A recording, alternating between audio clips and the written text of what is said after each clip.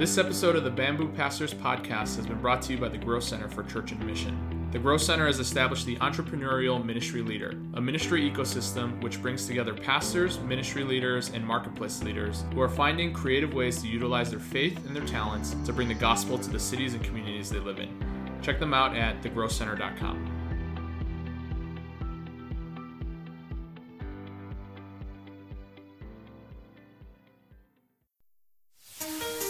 Welcome to the Bamboo Pastors Podcast, a podcast that explores the joys and challenges of being an English-speaking pastor in a Chinese church. I'm Jalen Chan, and I'm here with my co-host, John Mon. Hey, everyone. Together, we host the Bamboo Pastors Podcast. We're glad that you're here with us. Come on in and have a seat at the table. All right, we are back on the podcast. I am here with my good friend, Jalen. I'm John, and we are the co-hosts of the Bamboo Pastors Podcast. Jalen, it's good to see you. Good to hang out with you. How have you been? Been doing well, John. I'm excited because you're coming to Chicago in about, 4 days here. So I'm really excited to hang out with you. We'll watch some basketball. We'll watch some Bulls together, have some pizza and wings, and hang out and see some other friends. So I'm excited about that. But before that, our church is having our annual Thanksgiving joint worship service with the Chinese congregation and the English congregation. And so there's always a lot of coordination and, logistics that we got to kind of work through. So we've been doing all of that this week. But I get to preach this Sunday, and we're trying something new.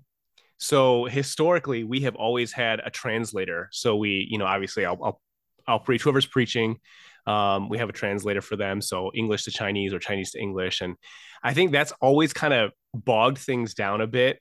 And, I think if you've ever been a part of a combined worship service with 2 different languages or 3 different languages, even, it just kind of slows everything down. And as a preacher, I find that that's actually kind of helpful because it gives you a moment to kind of collect your thoughts before you say what you want to say. And so you get you say a sentence or 2, you think about what you're going to say, and it sometimes comes out, I think, a little bit better.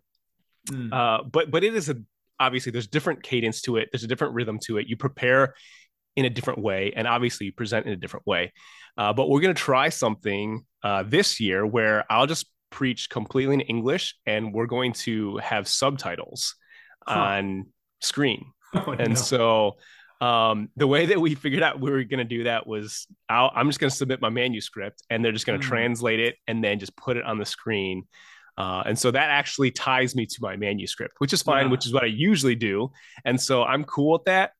But yeah, it'll be interesting. I think it'll be fun to kind of see how our church responds to that. If it doesn't go well, then we'll go back to our we were sharing this with our translators. We have 2 translators, and they're so excited. They're so happy. They're like, I am praying that this works out, because literally the last time that I think I spoke, one of the guys who was translating, he was sweating up there. He was working so hard. He was trying to make sure he was getting the right words. And, sometimes when you say the wrong thing, people from the congregation will just shout out to you, to give you the right word or whatever. And so I know he's super stressed out. So anyways, we're excited about that. We're looking forward to it. Yeah. I think it'll be great. So obviously being Chinese Heritage Church, having those combined worship services are always a fun time. I have so many thoughts right now. I think, well, first of all, we're not on here to talk about translating sermons in church, but that is a very relevant topic for anyone that serves in a Chinese Heritage Church or any sort of ethnic immigrant church. So just for a second, let me share some of my immediate thoughts as you've shared this with me. I just have so many memories of watching movies with terrible subtitles that are not exactly translated. So I'm super curious to know how this goes. And we have to make sure that the next time we record after this weekend, we get a little update on how things went. That would be my first thought.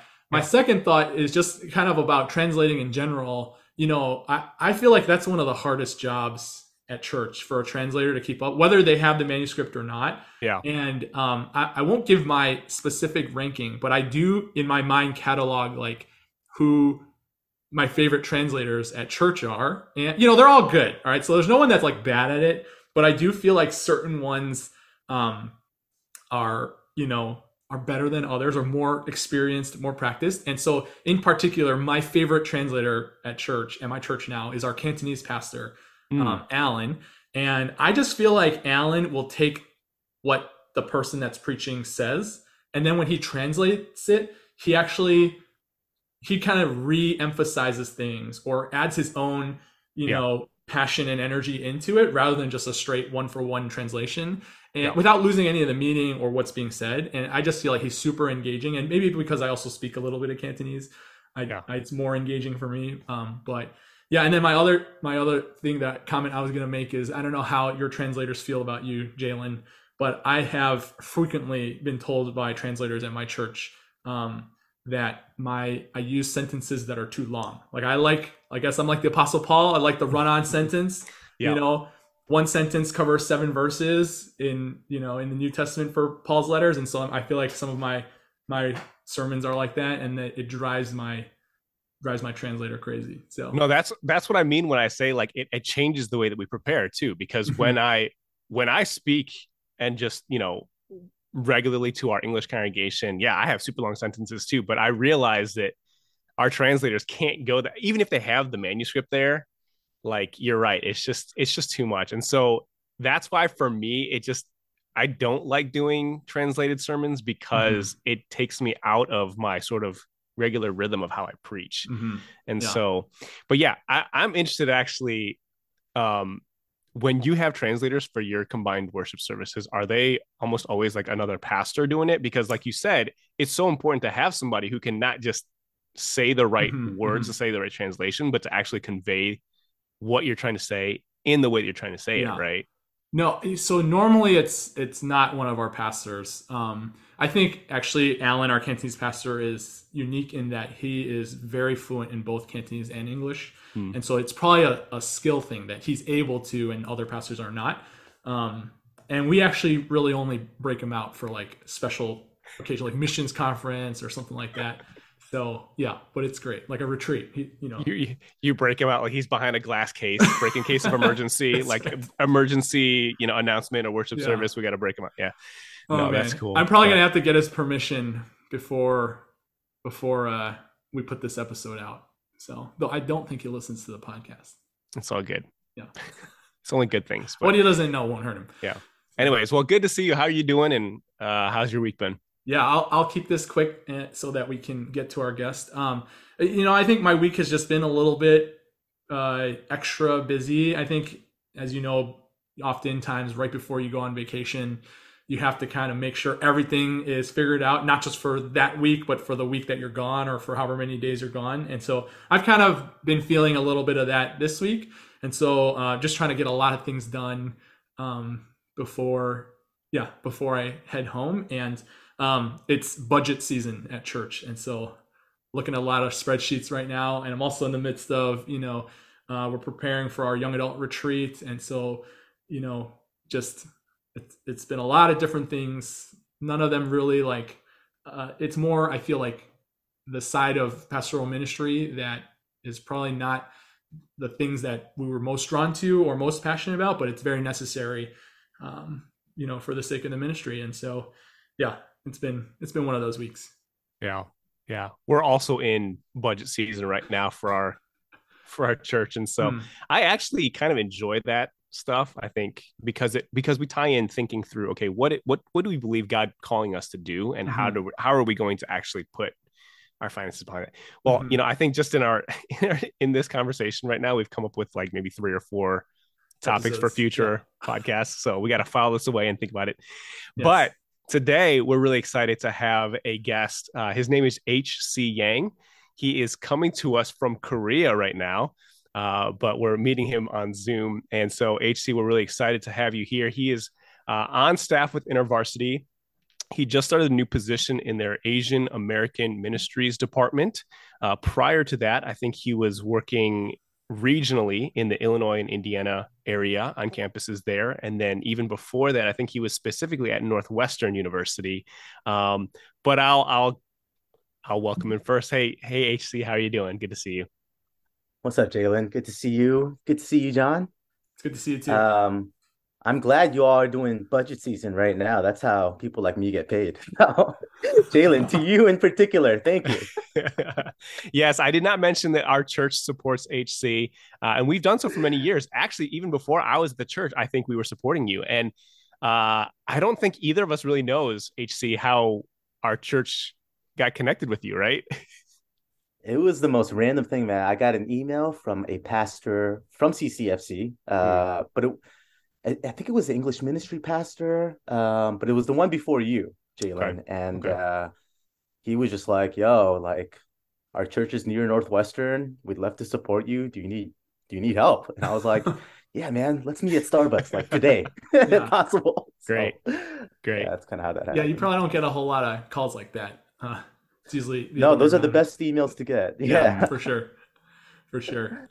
Awesome. Well, HC, we're glad that you're on the podcast with us tonight. Could you just briefly share a bit of your ministry journey? I know Jalen just shared some of the stops along the way, but how did God call you to ministry? Where have you been? What have you been up to? Yeah. I mean, how did God call me on ministry into ministry? I'll be honest with you. If I was not an Asian American immigrant, I don't think I'd be in ministry, to be honest. Mm, And the reason is because it took me a while to process this, but I realized the reason. Well, my father was a pastor and my grandfather was a pastor, and so when we moved to America, I was 5 years old, and I realized, oh, the only people who looked like me who got any respect in society were pastors. Because it's like, you move to, America as a kid, you're an immigrant, you can't speak English. There was a lot of, I guess, trauma associated with that. And so I'm like, okay, I'm gonna be a pastor so I can be well respected finally, and like accepted by the community. And so I often say God tricked me into ministry. He used my sin against me and, you know, called me that way. So, growing up, I always wanted to be in ministry. I think in college, I got involved with InterVarsity, and that was the campus ministry that I work for now. And, I told my staff worker that I wanted to go into ministry, and it's the only meal he ever bought me. He recruited me to come on staff.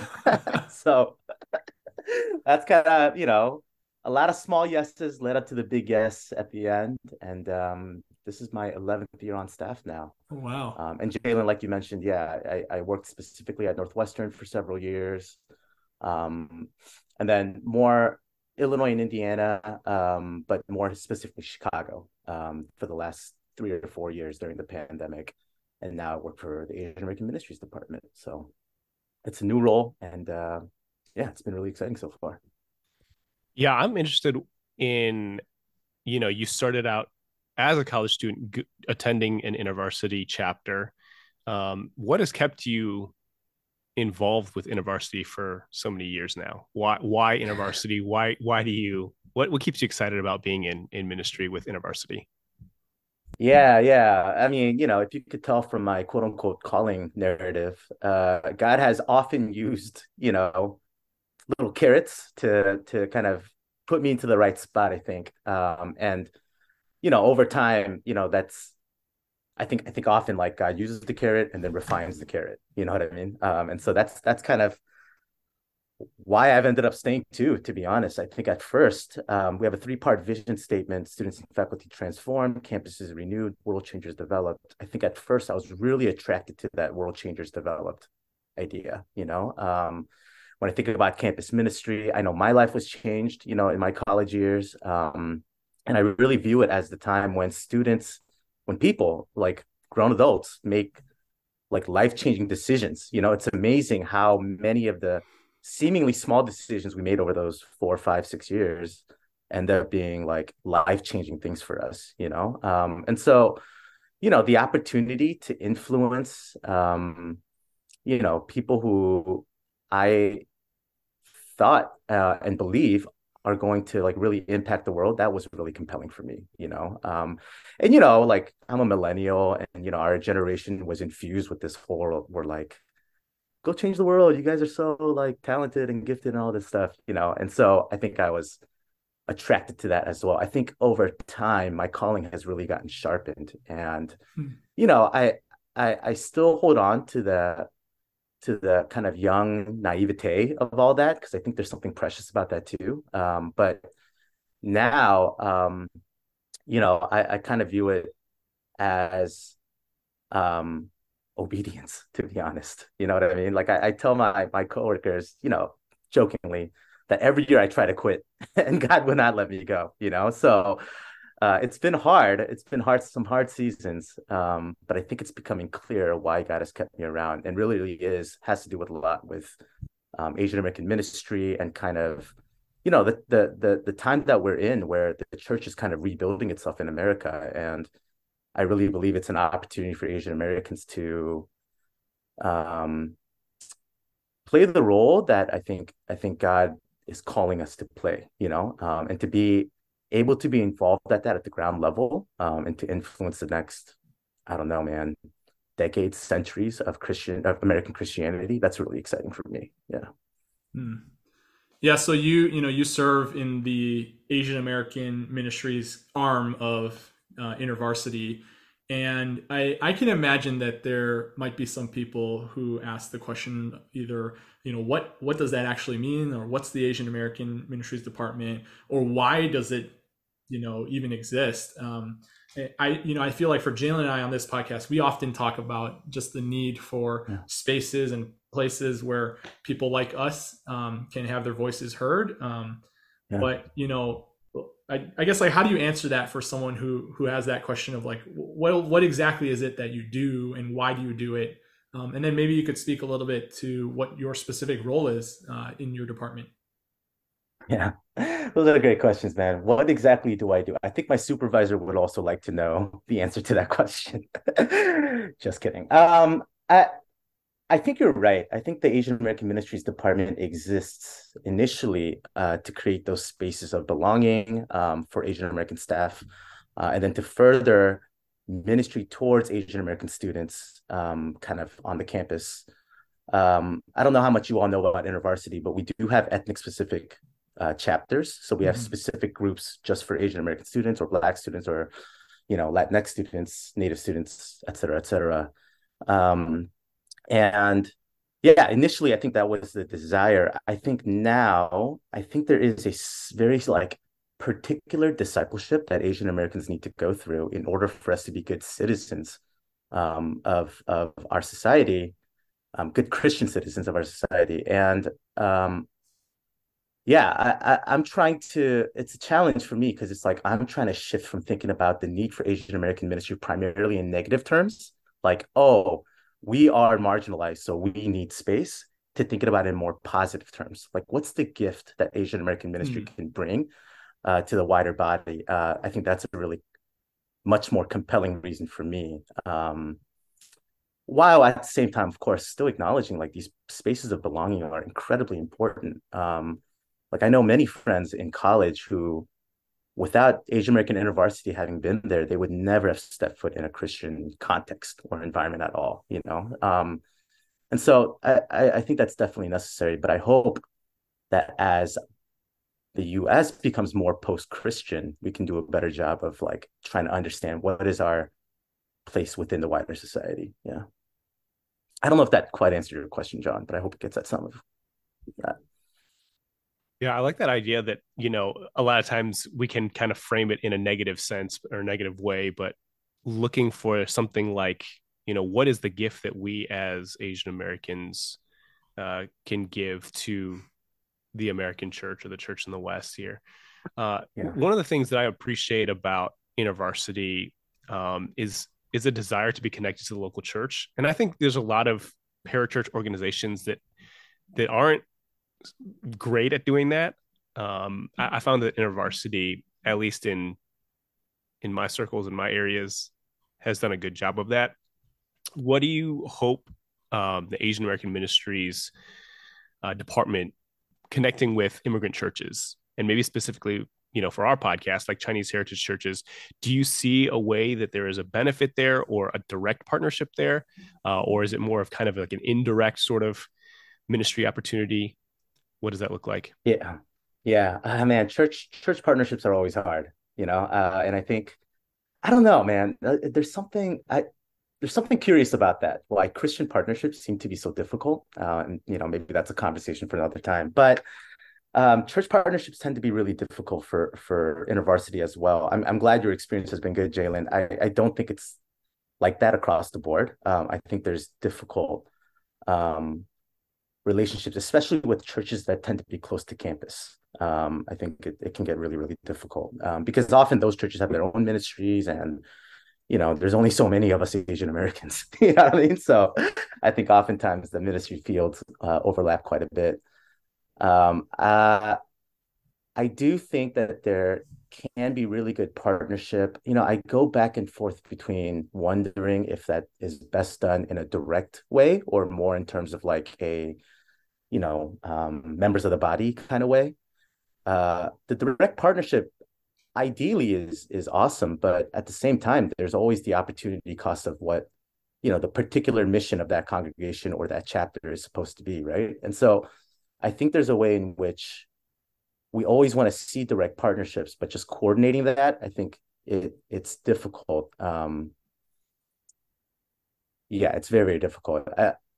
I think there's a way in which like, yeah, especially like the mission of like local churches is just different from the mission of InterVarsity. I think it's best to view InterVarsity as a missions organization, right? And so um, the things that the things that are required for us to effectively do that on campus oftentimes don't align up with the more general or bigger picture goals that local churches tend to have.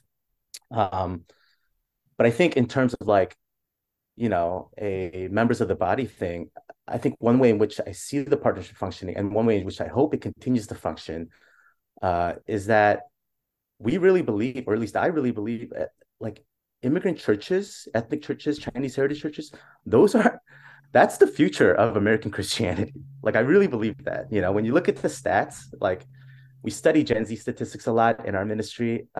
It's so interesting when you see the percentage of students who are not Christian when you break it up by ethnicity.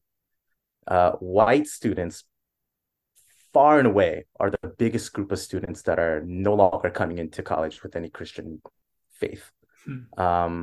When you look at like students of color, so like Asian American, Black, Latinx students, I think the numbers are a lot better. So, there is something around the cultural pool that I think is a really positive thing of immigrant churches that I think we need to figure out how to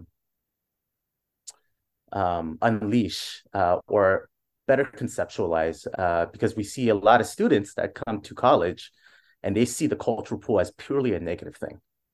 And I think there's a way that we can kind of recapture that. That is a resource for both the campus ministries and the local church. So yeah, we believe in the local church a lot. I believe that it's really going to be at the cutting edge of American Christianity. I think the gap is how do we get there?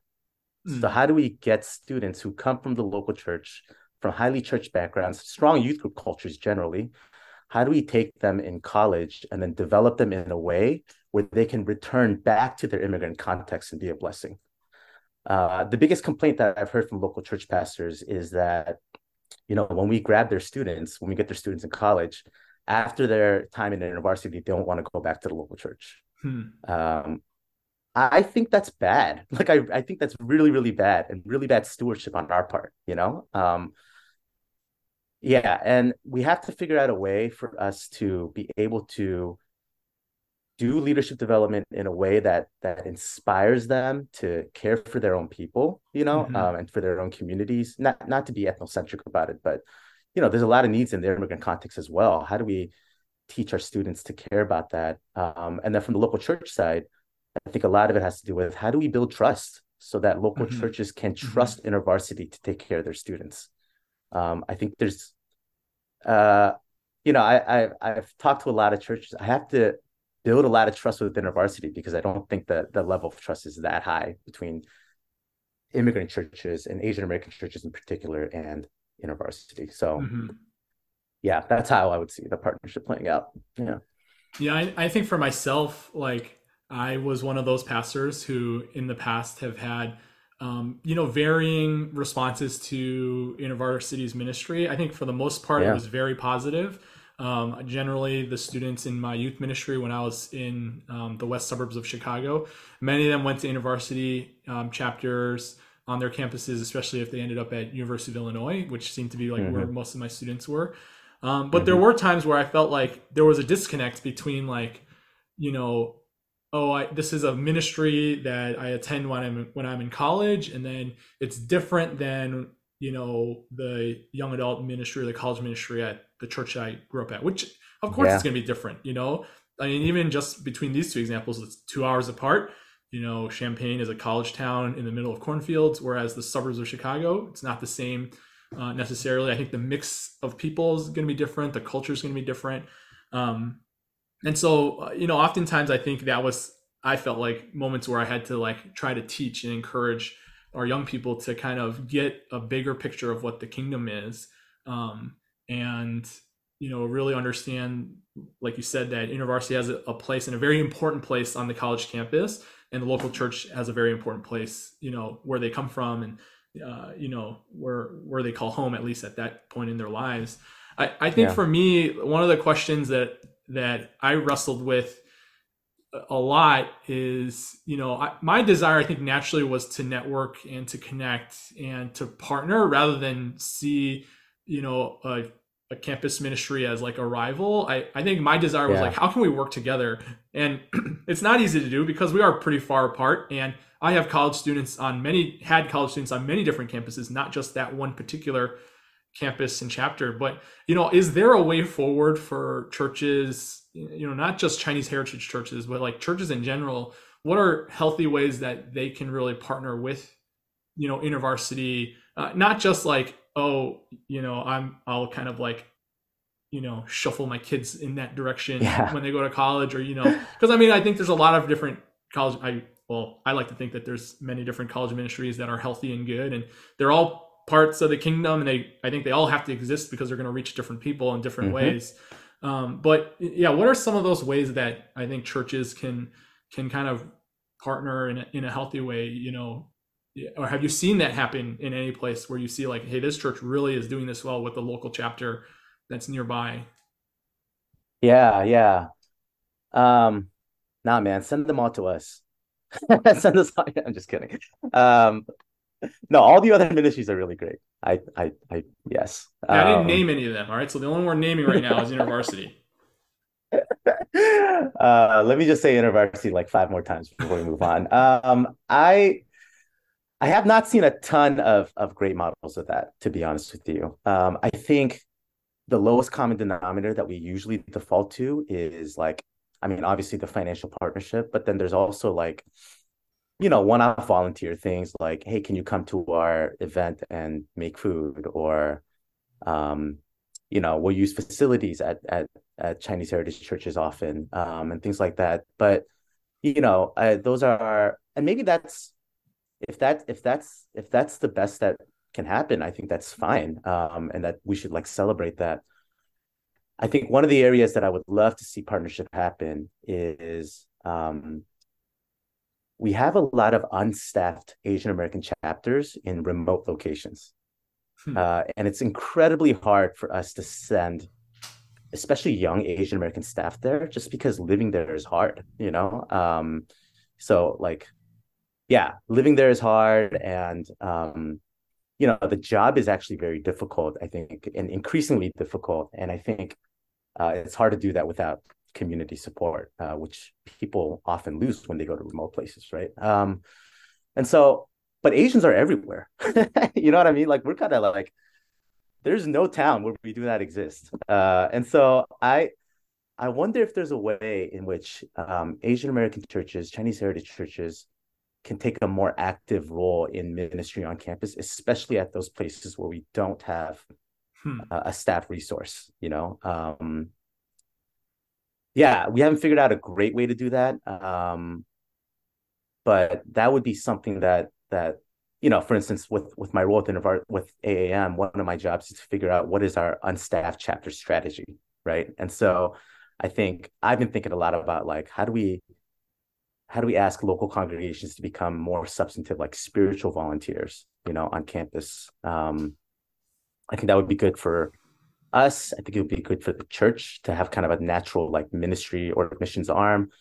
I think it'd be great for our students to see like mature Christianity, instead of like Mm-hmm. the window of time that they think Christianity is all about in college. So Yeah. yeah, that would be one way that I would love to figure out.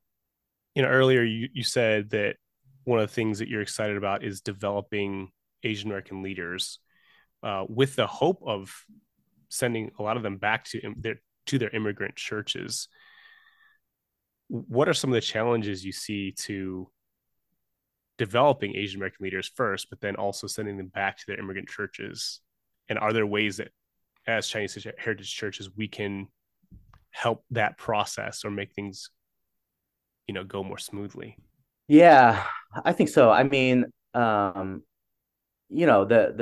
start with the challenges. I think there's one from like the student side, and then there's a couple organizationally as well. I think from the student side, um, they don't like, and when I say developing Asian American Christian leaders, I want to throw in the word distinctly there. We're developing distinctly Asian American Christian leaders. So not just Christian leaders who happen to be Asian American, but Christian leaders who have kind of internalized their own culture and heritage values and like lead out of that. Hmm. We really want to see that in particular happen. And that's a challenge for the students because oftentimes students, they don't know what they don't know.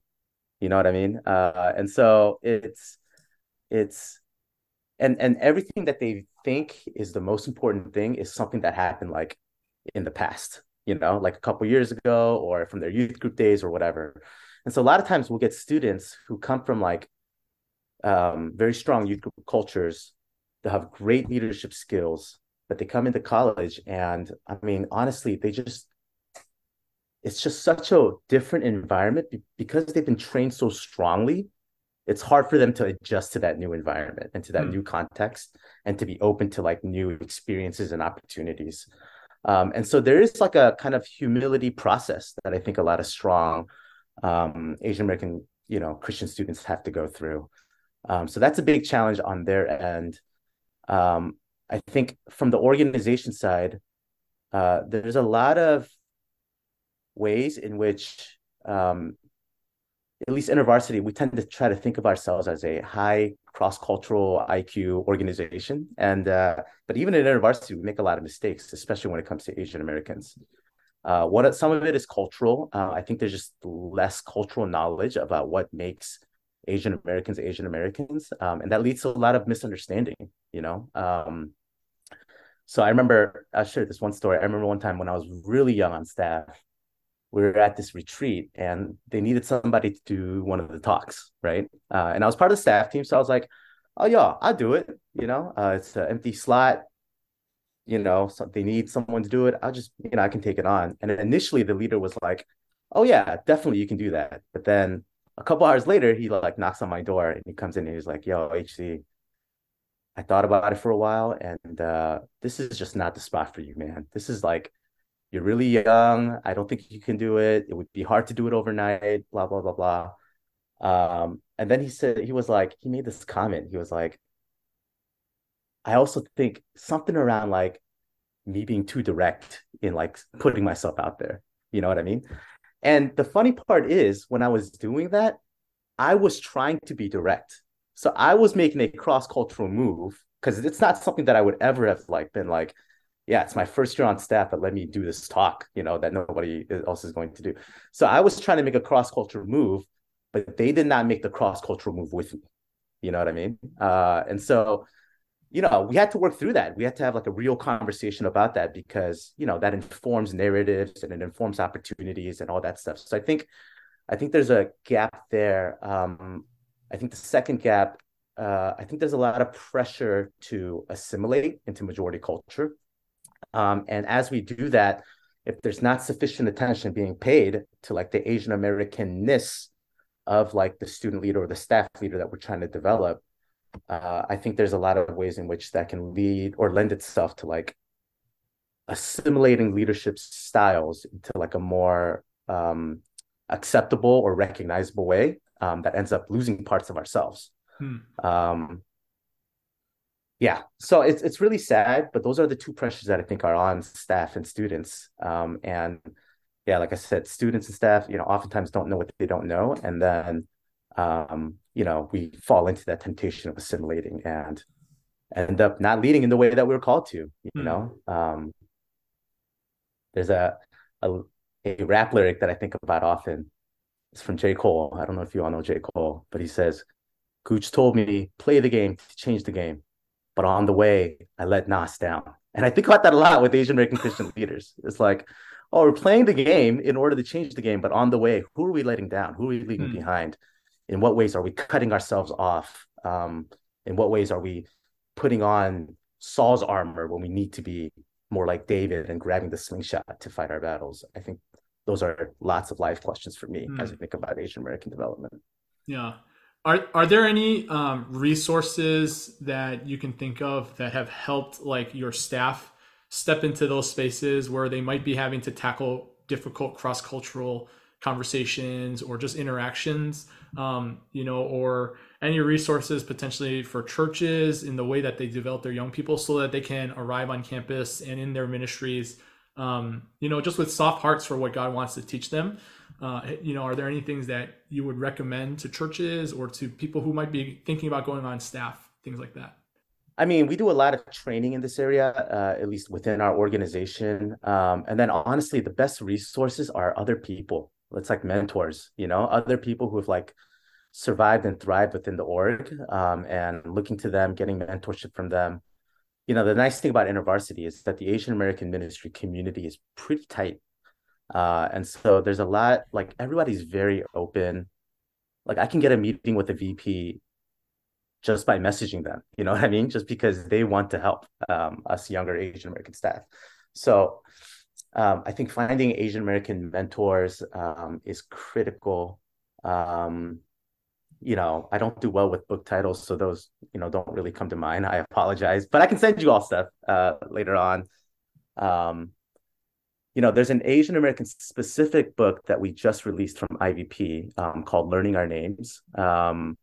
And I think that is an excellent book to help Asian American students in particular see the ways in which they've been racialized. So kind of see the kind of cultural and ethnic and racial dynamics that they are kind of within the framework of. There's another book called Invitation to Lead by Paul Tokunaga. It's also an InterVarsity Press book.